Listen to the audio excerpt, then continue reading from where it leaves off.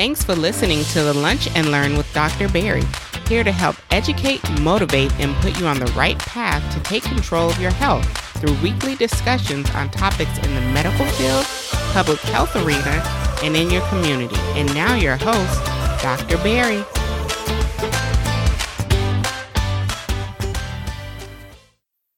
And welcome to another episode of Lunch and Learn with Dr. Barry. I'm your host, Dr. Barry PR, your favorite board-certified internist, founder of drbarrypr.com, as well as the CEO of PR Medical Consulting, helping you empower yourself with better health with the #1 podcast for patient advocacy, education, and affirmation. This week, we bring you a special guest, Dr. Brittany Brinley, who is a physician and entrepreneur out of Beverly Hills, Los Angeles area. And she's going to be talking about how she was able to get over a lot of the obstacles that were in her way to get to where she's at today, right? And I love these types of stories, especially when our physicians tell it, right? Because one, it allows physicians to be vulnerable.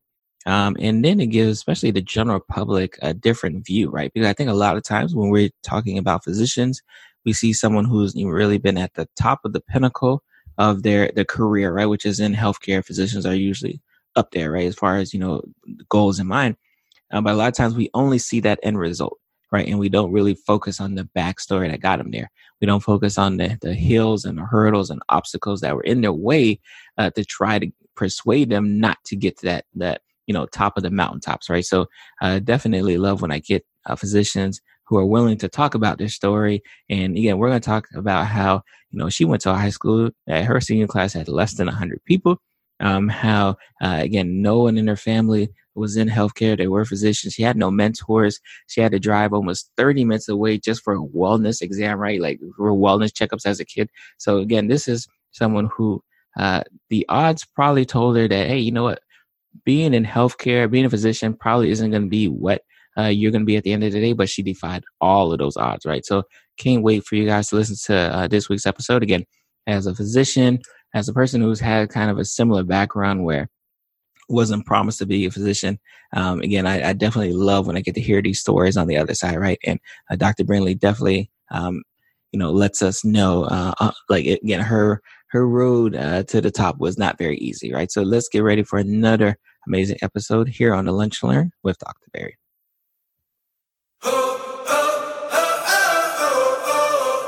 This podcast is sponsored by the Lunch and Learn Community Merchandise Store, living out the motto, empower yourself for better health.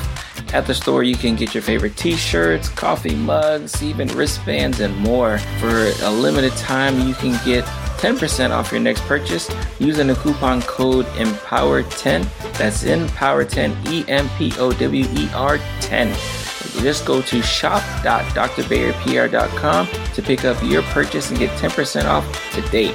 And remember, 50% of your purchases will be donated to the 5-Star Scholarship Foundation, a nonprofit organization for high school students.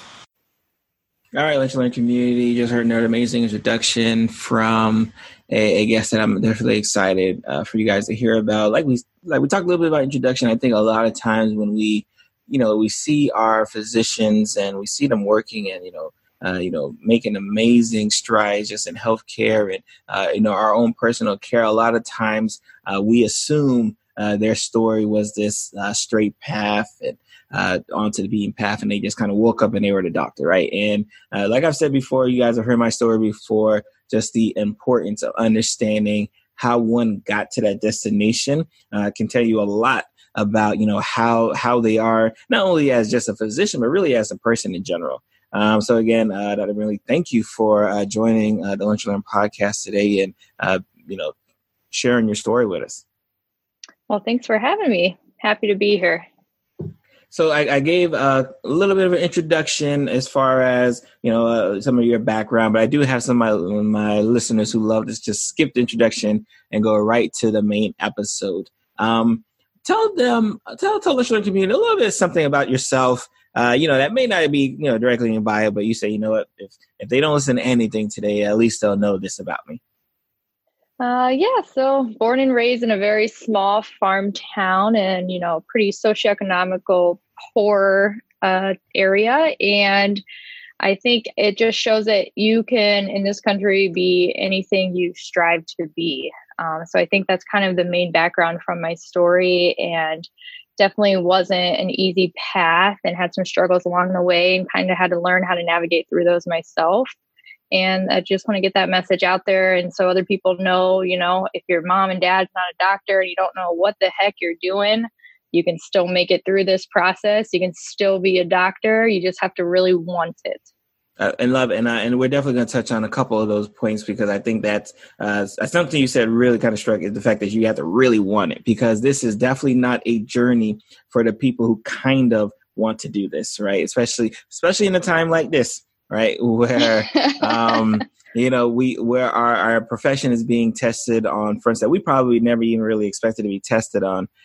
You definitely have to really want to do this thing we call medicine. And again, I love hearing other doctors' journey on, what made them, get up early mornings, stay up late nights to get here. So I think first things first, that, my Lunch and Learn listeners kind of want to know, why medicine for you, right? What was it about medicine and health that said, I want to be a doctor in the first place? So I think my story is somewhat common into what struck my interest. And it was actually that I was very sick as a kid. I had very severe asthma. I was on steroids all the time. I was in and out of the clinics, the hospitals.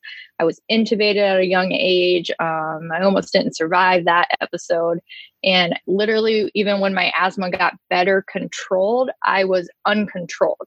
We didn't have as good of knowledge back then about asthma, but I was having attacks 4 times a week at night and waking up, airway, closed, can't breathe. That was like my life. But I always felt better when I went to the hospital or the clinic. And I just wanted to be like those doctors that always helped me every time, because I just thought that it was amazing how much quicker I got better once I saw them. And that's a very, very common point, that a lot of times, especially for a lot of physicians, their introduction into this healthcare field was as the patient. And just recently, a few months ago, I remember I broke my fibula chasing after my son. And it is such a different experience when you're the patient, having to deal with the medical system and just healthcare in general. Than when you're kind of on the outside looking in. So I think that's an extremely common point, especially as a young kid, because a lot of times that can be a very traumatic experience. And fortunately, we didn't scare you away, because sometimes that does that too, where if you're very intimate with the healthcare system, you want to stay away from the healthcare system as much as possible. So being that, like you say, yes, I'm here. And yes, I actually feel good when I come to see, these people. We're definitely glad we were able to kind of steer you along this journey. Yeah, it was good. Definitely felt better leaving there. So for me, I think it was a positive experience. And I know you talked about the kind of the family upbringing, and you say you didn't have physicians kind of growing up as far as seeing, or was it more just like when you were like the patient? Yeah, it was just when I was the patient. My dad has an associate degree, and he just worked his way up through a steel company in Ohio. And my mom was a stay-at-home mom for most of my childhood. She did later go on to college when I was older. And what was that? What was that experience like, right? Especially when you first said, I want to be a doctor. And you didn't have, at least especially in your immediate family, you didn't have any of the immediate family who was particularly connected to the healthcare field. What was that experience like when you started telling people I want to be a doctor? So honestly, and I know some other people I grew up with can vouch for this, that have gone on to do some miraculous things. When I remember I told my Spanish teacher, I was like, what, I want to be a doctor. And, we have to say it in Spanish. And she just looked at me and was like, okay. Like, that was literally her response. And I was like, no, I am. And she's like, oh, okay, all right, moving on. Like, wow. And then I didn't realize it. I was just like, whatever. And I was very stubborn as a kid. And I think anyone who told me not to do something gave me more motivation to do it. So luckily, that was the kind of personality I was coming into this with. But yeah, statistically from my high school, like I said, I had between 65 and 80 classmates. Some of them did go on to do like the technical school. Only 6 of us went to college. 1 other went to grad school, and I'm only the second doctorate to come out of my high school. Wow. That's okay. Yeah, that's some amazing statistics. I know. When I look back now, I'm like, wow. those are some amazing numbers, especially when you think that you didn't necessarily have an external, role model to look at, right? And just to really, that's again, I'm actually surprised by those numbers because not only is that a small class, but when you weave down and say like, wow, like when you look back and say, oh, I'm the only person who became a physician, like that's just a crazy feat in and of itself. Yeah, absolutely. And I actually remember talking to my mom about transferring schools. And, my parents were very supportive, but my parents were very young as well and didn't know. And they're like, why would you want to, they almost took it personal. Like, why would you want to leave our small town and leave our school? And I already could tell them like, I need to go somewhere good where like my GPA is going to be ranked. All right now I'm getting straight A's, but I'm not sure it's good enough. I need like some sort of ranking on this GPA. So already in high school, I was like, I felt subpar because I wanted to be somewhere in a big high school where they ranked out your GPA, because there were kids taking very basic art classes who also were getting, 4.0 in my school. And I'm taking science and biology and math. And then I even took calculus and I'm getting a 4.0, but there's no difference between my 4.0 and their 4.0. So even in high school, I'd already kind of picked up on that. But I was talked out of changing. My parents you were convinced. They convinced you like, you know what? We're not going to do that. They scared me out of it. And in your town, was there like one or two, prominent physicians, like community physicians? Like, what was that makeup like? No, there were no physicians that I knew of in my town. So as I went to a pediatrician 30-minute drive away, 30 miles where I live, because the mile's a minute. That was the closest doctor. There really wasn't one in town. The closest one was, a few towns over, actually. Ooh. And Lunch Learning Community, I really want you to hear that, because I think sometimes we can be spoiled by the love of abundance. We can be spoiled by, the fact that by the time I go to Publix, I may pass 10 doctor's offices, and not realizing how much of a luxury that is depending on where you live at. And imagine having to spend 30 minutes just to get to not your doctor specifically, because like, oh, I only like this specific doctor. No, a doctor. Right. So again, Lunch Learning Community, please understand, like, this is as you're growing up, you're experiencing the healthcare system as the role of the patient, and you're experiencing the distance associated with not having it really fully engulfed.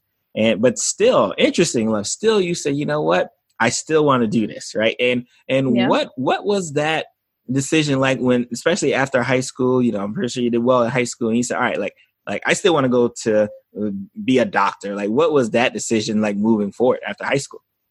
Yeah, so that's also another fun story of mine. I got into a really good program. You know how there's these programs that shorten your course. So you can do the full 8 years, you do a 6-year. I got into a college that does have a 6-year, and you kind of had to prove yourself that first year to continue on into the 6-year program.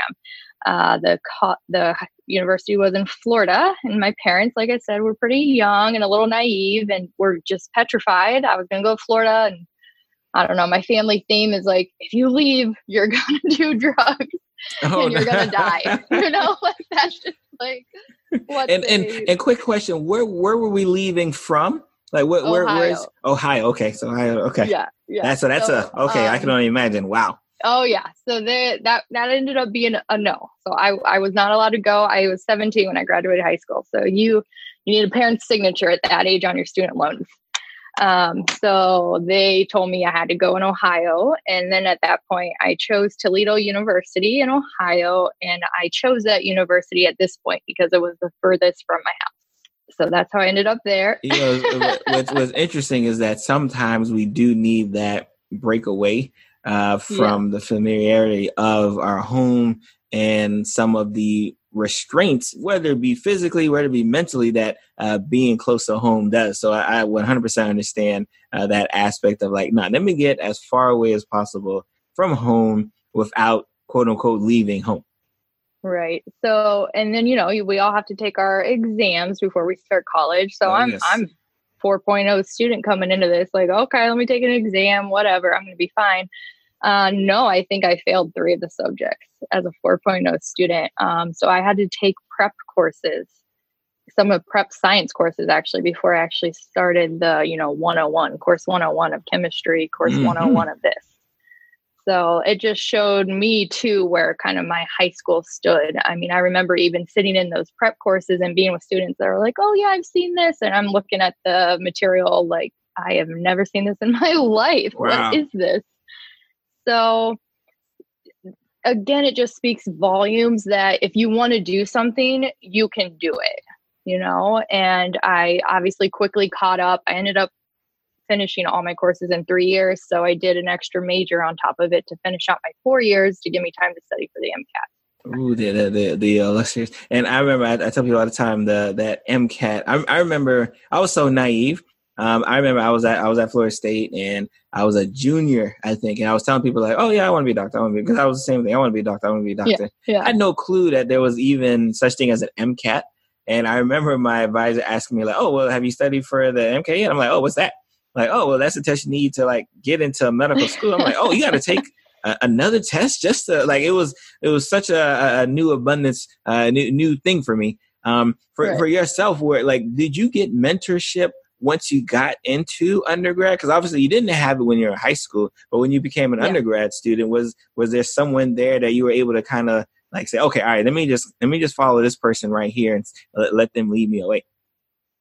Yes. So we actually all had advisors. I was in the honors college, so they were very good about having, advisor to a low amount of students, especially if you're in the honors college. And they tried to focus on people who are pre-med as well. Of course, you sit in your first chemistry class, and I'm sure a lot of people can vouch for this. They're like, look to your left, look to your right. Only one of you is going to be here by junior year. And you're like, what? No way. We're all going to make it. Yes. And then I think my 2, they put the pre-med kids together in dorms.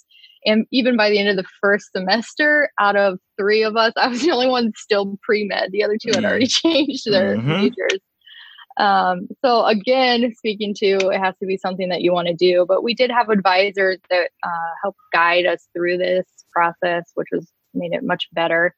I'll speak a little bit to the female part of it, because I was definitely told, even by my advisor in college, if you want to have kids, you don't be a doctor. It just is what it is. And it's still there, which is crazy. And I couldn't, looking back now, I can't believe they said it to me, and they said it so many times. At the time, though, I was very young and I was like, I don't want kids. I really felt that way. I don't feel that way anymore. But at the time, I felt that way. So I was like, oh, it's fine. I don't want kids. And then they kind of left me alone. I can't imagine a female who already knows they want kids at that age, because and being repeatedly told possible. That like, don't do it, don't do it, don't do it. Yep. It's a deterrent. Don't even waste your time. And I'm not sure if people do it subconsciously to try to help you, or they're really trying to sabotage you. But the amount of roadblocks that people put in front of you, especially when you're on this path. Again, that's why I keep harking back on the fact that you said like, no, you got to really want this, because there's plenty of opportunities for you to jump ship.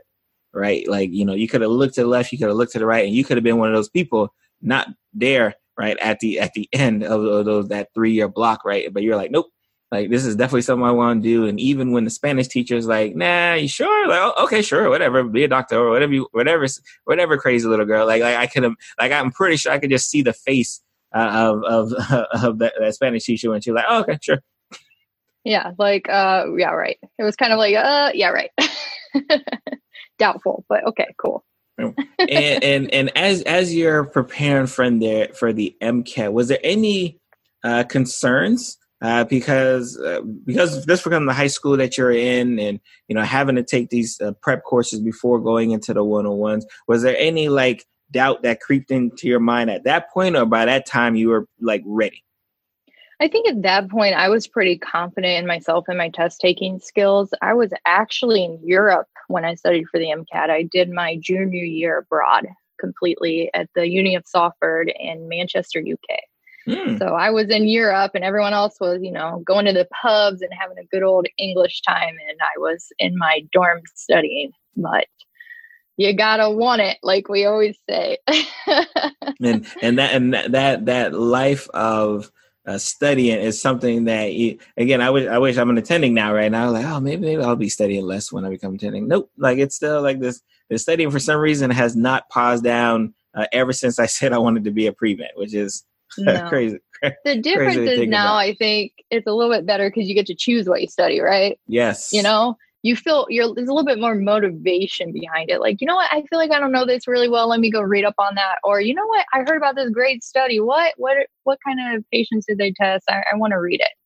So I think, in med school, I had a lot of times where I was forcing myself to continue sitting there.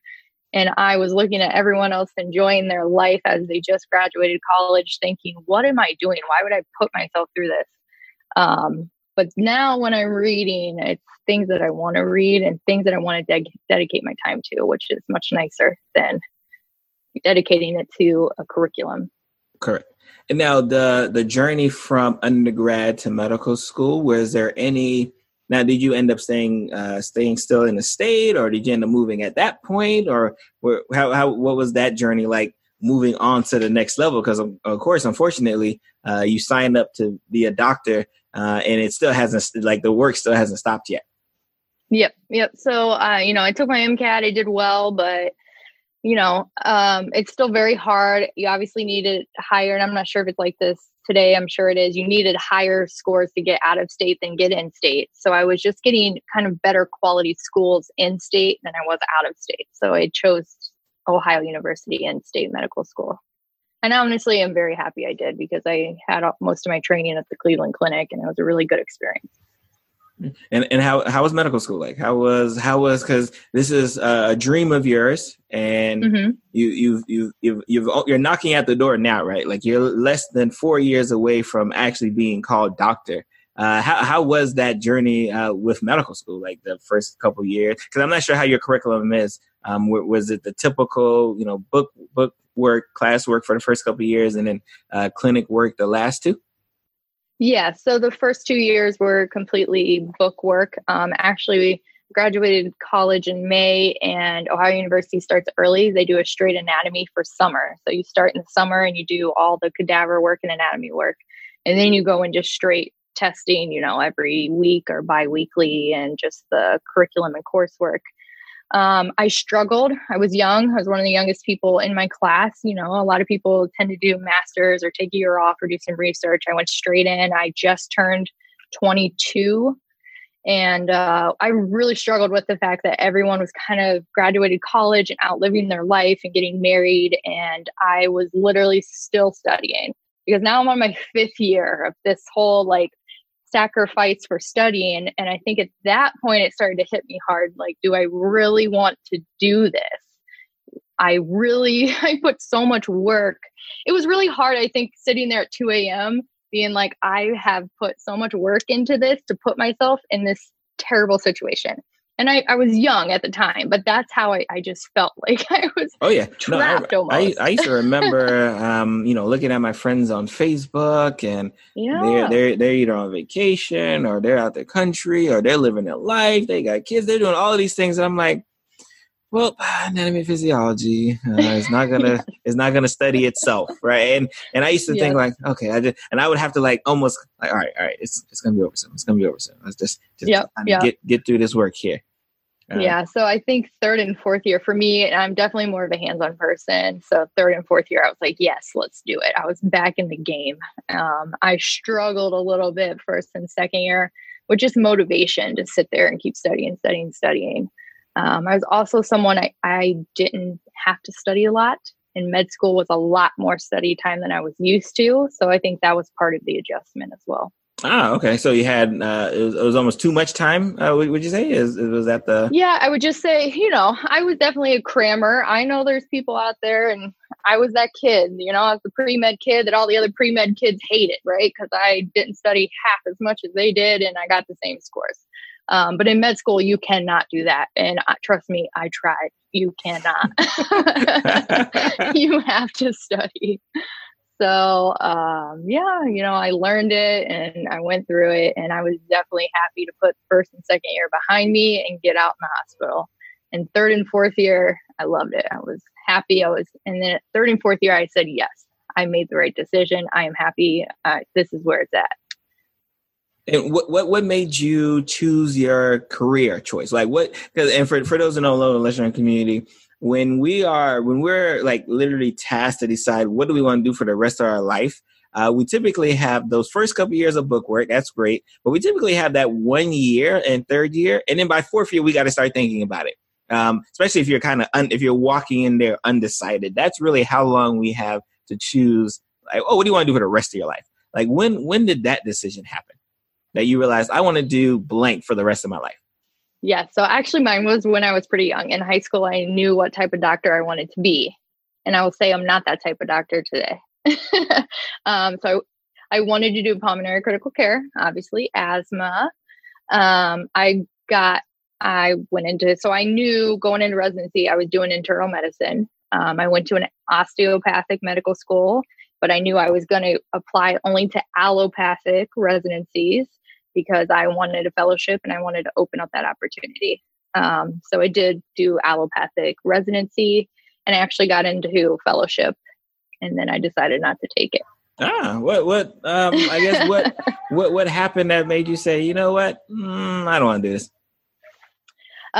So my third year of residency, I think at this point too, I wanted to do it for so long and it had been such a goal and a dream of mine. I had to do it for myself. I had to do it. So once I got in, it became a reality. Like, okay, I'm going to do pulmonary critical care. It was a 4-year program. So I'm like, okay, I'm kind of trying to swallow that. I got another 4 years of training coming up. Everything's already on student loans. I can do it. It's okay. Yeah. But then, ooh, the student loans. I know. Which is such a driver in a lot of our career choices, unfortunately. Right. Yeah. So, and I just started thinking and I said, you know what? I'm actually a really well-rounded person. I get very involved in the academia of it. And I felt like if I did do pulmonary critical care, that was all I was going to continue doing. It's just going to be me in the hospital. I'm going to either be in the ICU or I'm going to be in the pulmonary clinic on my off weeks. And I just wanted to do more. I wanted to have a family. And I did feel like it might be, not that it's not impossible, anything's possible, but I felt like a lot more time would be dedicated to the hospital, to research, to medicine.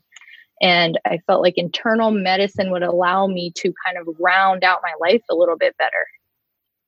And again, I might be biased, right? But I tell people all the time, internal medicine is one of the best specialties out there. We love all the specialties out there, but I'm biased. I love internal medicine. And I remember that decision was kind of the same. Like I knew I wanted to do, in fact, I remember I was going to be like the community doctor, and I was going to be the person you had to drive to 30 minutes to come see. But I remember getting kicked out of the rooms for all of my women's health patients. And then after a while, I just said, okay, they keep kicking me out of the rooms. I'm not doing family medicine. I'm doing internal medicine, right? And that's that's how I kind of ended up there in internal medicine world. So you get into the internal medicine program, you become this internist, right? What was it like then, right? What was that feeling like when like it was official that I am a doctor? I think the best, and I'm a little ashamed of this and a little not, but I got to tell you guys, when I got that first paycheck, I have been barely skating by for like years. I paid my whole way through this thing. There were times like unfortunately I had to call my mom, like, Mom, listen, I don't get paid till next week. I have zero groceries. Like, can you float me $100? So luckily, my mom helped me out when she could. And, but yeah, that first paycheck, I walked into Louis Vuitton. I picked out a purse, a keychain, a wallet. It's all laying out on the counter. And I'll never forget, the guy's like, okay, what do you want? And I'm looking at it and I was like, yeah, I'm going to take it all. And he's like, what? And I was like, I'm going to take it all. Hey, you know what I love about that is because I think a lot of times, and I see this a lot from my physician colleagues, is that they don't like treating themselves. Like it's weird. I feel like I deserved it. You deserve it. That's what I keep trying to tell them. Like, no, you work too hard for this. One, you work too hard for this not to gloat about yourself. You work too hard for this not to reward yourself. Like no, you deserve it. Like it didn't just fall in your lap. Again, you said as a pre-med, hey, I want to do this doctor thing. even when you were pre-med and you were studying up and studying, early in the mornings, late at night, you still said, I still want to do this doctor thing. And even when you hit every single roadblock that was either purposely or, unconsciously put in front of you to stop you from becoming a doctor, you said, I'm going to go over that roadblock and still become this doctor. So every time I try to brag on my colleagues and I try to tell them like, no, it's okay to, let people know like, hey, I'm that person because like I worked hard for this. So I love that first. and I remember going from resident to attending. And I definitely remember that first check because I was like, oh my God, I've never seen this much money on one paycheck before. Like this is okay. This might have been the right decision. Like this might be. I was like worried. I was like, the government's going to come after me because this is the most money I've ever had deposited into my bank account. So as you got out, as you finished residency, what did we end up doing? And with just a career choice. So actually, when I first came out, like I said, because I decided not to take that fellowship last minute, I started doing locum work, which honestly I felt was very rewarding. I got to go into these places that didn't have enough doctors, usually pretty remote areas, and help people. And they were actually very thankful. I trained in inner city downtown Chicago, actually. So you definitely encounter a lot of patients who aren't so thankful to receive medical care and are actually pretty demanding about what you're going to do for them and what you're not. So we know those types of patients.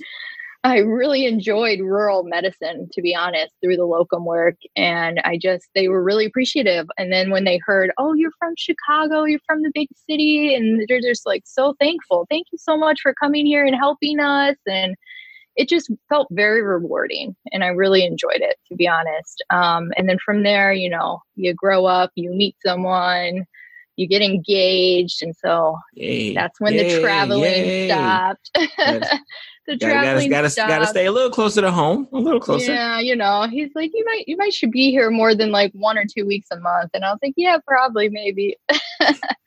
So at that point I started post-acute care, right? Because internal medicine, you guys can do anything with internal medicine, locum work, nursing home work. So I was Monday through Friday doing post-acute care nursing home work. And then on the weekends, I was actually intensivist as a hospitalist. So I was their ICU hospitalist because I actually did love procedures. I was very well skilled in procedures. I was certified in all of them. So yeah, I did that actually at Loyola University on the weekends.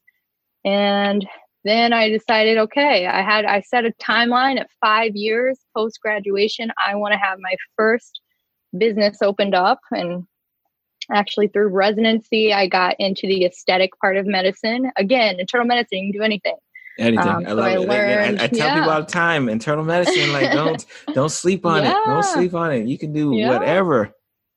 So I started doing the beauty stuff and the Botox and filler and threading and all that. And so, now I'm out in LA. I've opened up a concierge medicine practice and I am in the process of opening up a medical spa. And then I'm still doing some locum work to kind of fund my business upstart. Now, the aesthetics. Now, is that something that you did when, as you were doing your locums? Was that something as a resident? Like, did you ever when did you start saying this might be like something? So when I decided I wanted to go have fun in Chicago, and the few days I had off, I didn't have enough money to do that and pay rent with residency. So I found there was a doctor looking to train someone to do his injections. And in the state of Illinois, you can inject under a doctor as a resident because technically I am a doctor. So as long as he's there on site, I can help him out and inject. So he would pay me a certain percentage of all the profits I made. And it kept me, going through residency financially to pay my loan payments that were due and pay my rent. So that's how I learned. And then I started to love it. And that transition from doing it, because at least at that time in residency, it was kind of part-time. When did you start saying like, oh, you know what? I might be able to make this a bulk of what I do. Like when did that maneuver occur? So after residency, I kind of told that guy, thank you so much for the opportunity, but now I'm an attending, right? And this isn't really a attending wages. So I gotta be smart with my time and my money and things like that. But I wanted to keep up on the skills. So I was just pretty much doing injections in my friends' houses for my family. And then it became like friends of family, friends of friends, friends of friends of friends of friends. Then I have random people texting me like, hey, I know someone who knows someone, and can you do this? So I kind of almost started my own business without trying to. And then it kind of just turned into that. And I was doing that until I moved out to LA. I love it because especially the physicians I interview here, I love the ones who have that business mindset, because unfortunately, a lot of our colleagues do not. And I think sometimes, and we talk about burnout a lot, I think a lot of the source of burnout usually kind of runs into the fact that a lot of us don't have the autonomy that we used to have, or we thought we would have once we became an attending.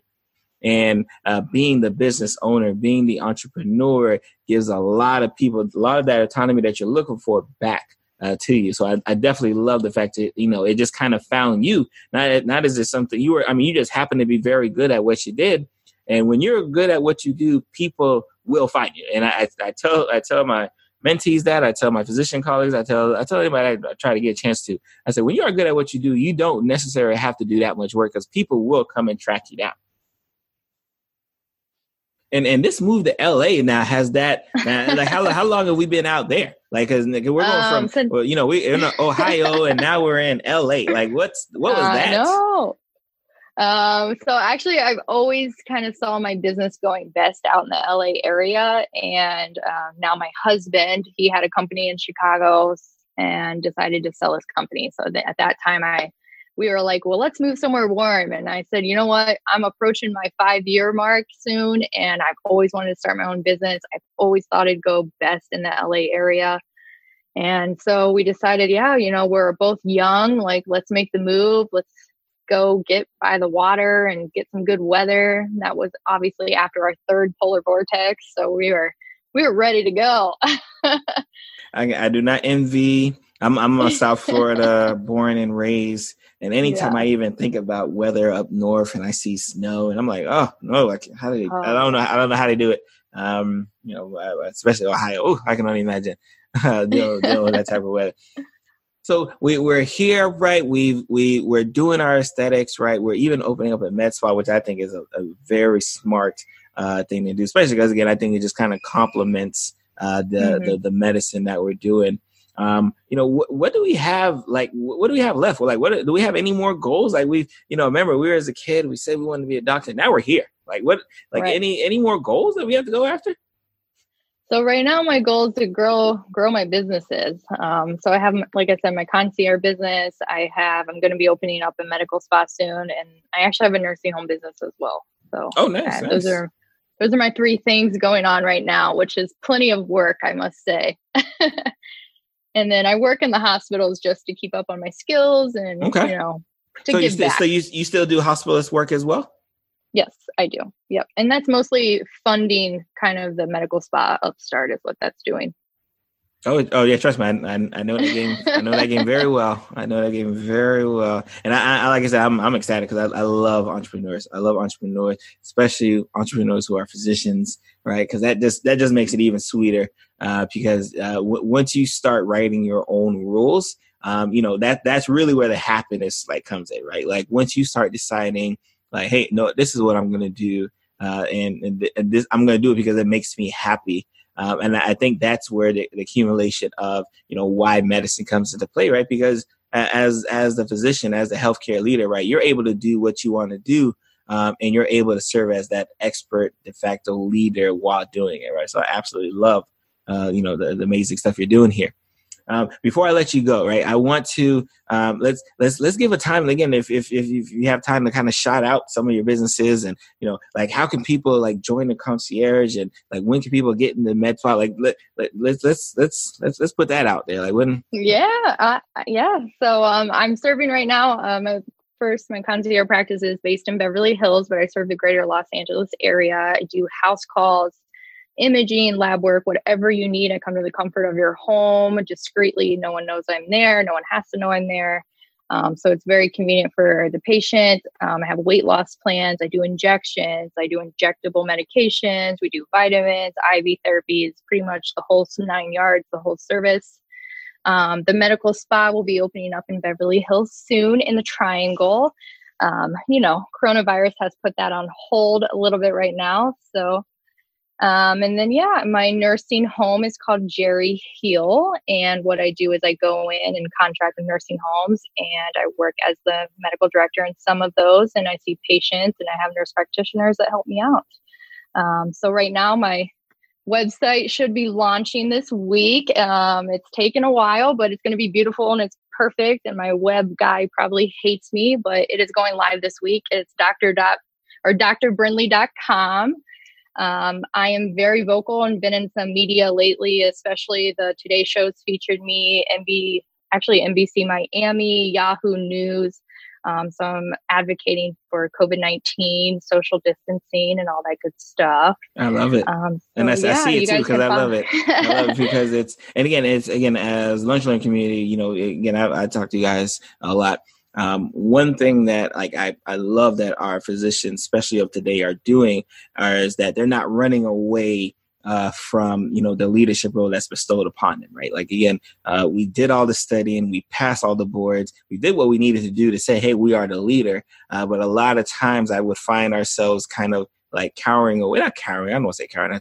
That seems bad. But we would kind of shy away from being out in that spotlight, when, especially in a time like this, when we are needed. So I love the fact that you're out there and you're screaming from the rooftops like, hey, no, we need to do this. This is why we need to do it. And once people see you as that de facto leader, and they know that you're the person that can lead them to that promised land that we're trying to get them, right? That what makes all the difference. So again, thank you, Dr. Brinley, for, first of all, an amazing interview. And again, especially because you again give a light, because again, I have pre-meds who watch this. I know I have medical students who watch this. I listen to this, at doctors as well. And sometimes we kind of forget that all of our journey isn't the same, but our end goal should always be, right? So I love the fact that, you did not allow it seems like multiple attempts, unfortunately, to really, dissuade you for joining us in our profession. And I'm just, obviously we're much thankful that you did, right? We're thankful that you said, what, I don't care what you guys are telling me, I'm still going to do this. Right. Yeah. And I mean, my biggest thing I want to tell the pre-med, med school is to just never give up. And don't listen to what people say. You can do whatever you want to do. Don't let anyone tell you what you're capable of. The only person that can limit you is yourself. Ooh, I love it. And that is the end of Lunch Learn community. Again, Dr. Brinley, we will put, again, Lunch Learn community, depending on when you're listening to this, we'll make sure we have all our information in the show notes. If you are in the LA, Beverly Hills area and you need an amazing concierge physician, boom, here's one right here. Again, do not sleep. Because again, and guys know I love the onus of concierge, direct primary care. I could talk to you for days on that aspect alone. So I love the aspect that, that's what you're driving home, because we need it more than ever. Especially in this day and age where, patient satisfaction, physician satisfaction, everything seems to be going down hill, and we need more people who are like, no, we're still good here. I'm going to hold us afloat. I'm going to be the medical director, the concierge doctor, the media maven. I'm going to do all of these things here because I have to. So again, thank you for joining and, blessing the listener community today. Thank you so much for having me. It was a pleasure. Thank you for coming to the end of the episode. It is yours truly, Dr. Barry Pierre. I want to give my undying thanks to you for your support. Just getting to the end of the episode means that you at least enjoyed today's episode. Hope you were empowered by today's episode.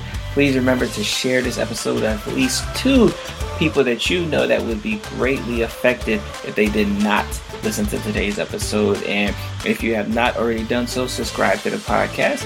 Leave us a 5-star review, especially on Apple Podcasts or wherever you can leave a review. Leave a review there, because your support is so valuable for what we're doing here on the Lunch Learn and everything with Pierre Medical Consulting. And if you have not done so, go ahead, and join the listserv. To join the listserv is very easy. Just grab your phone right now. I'll pause.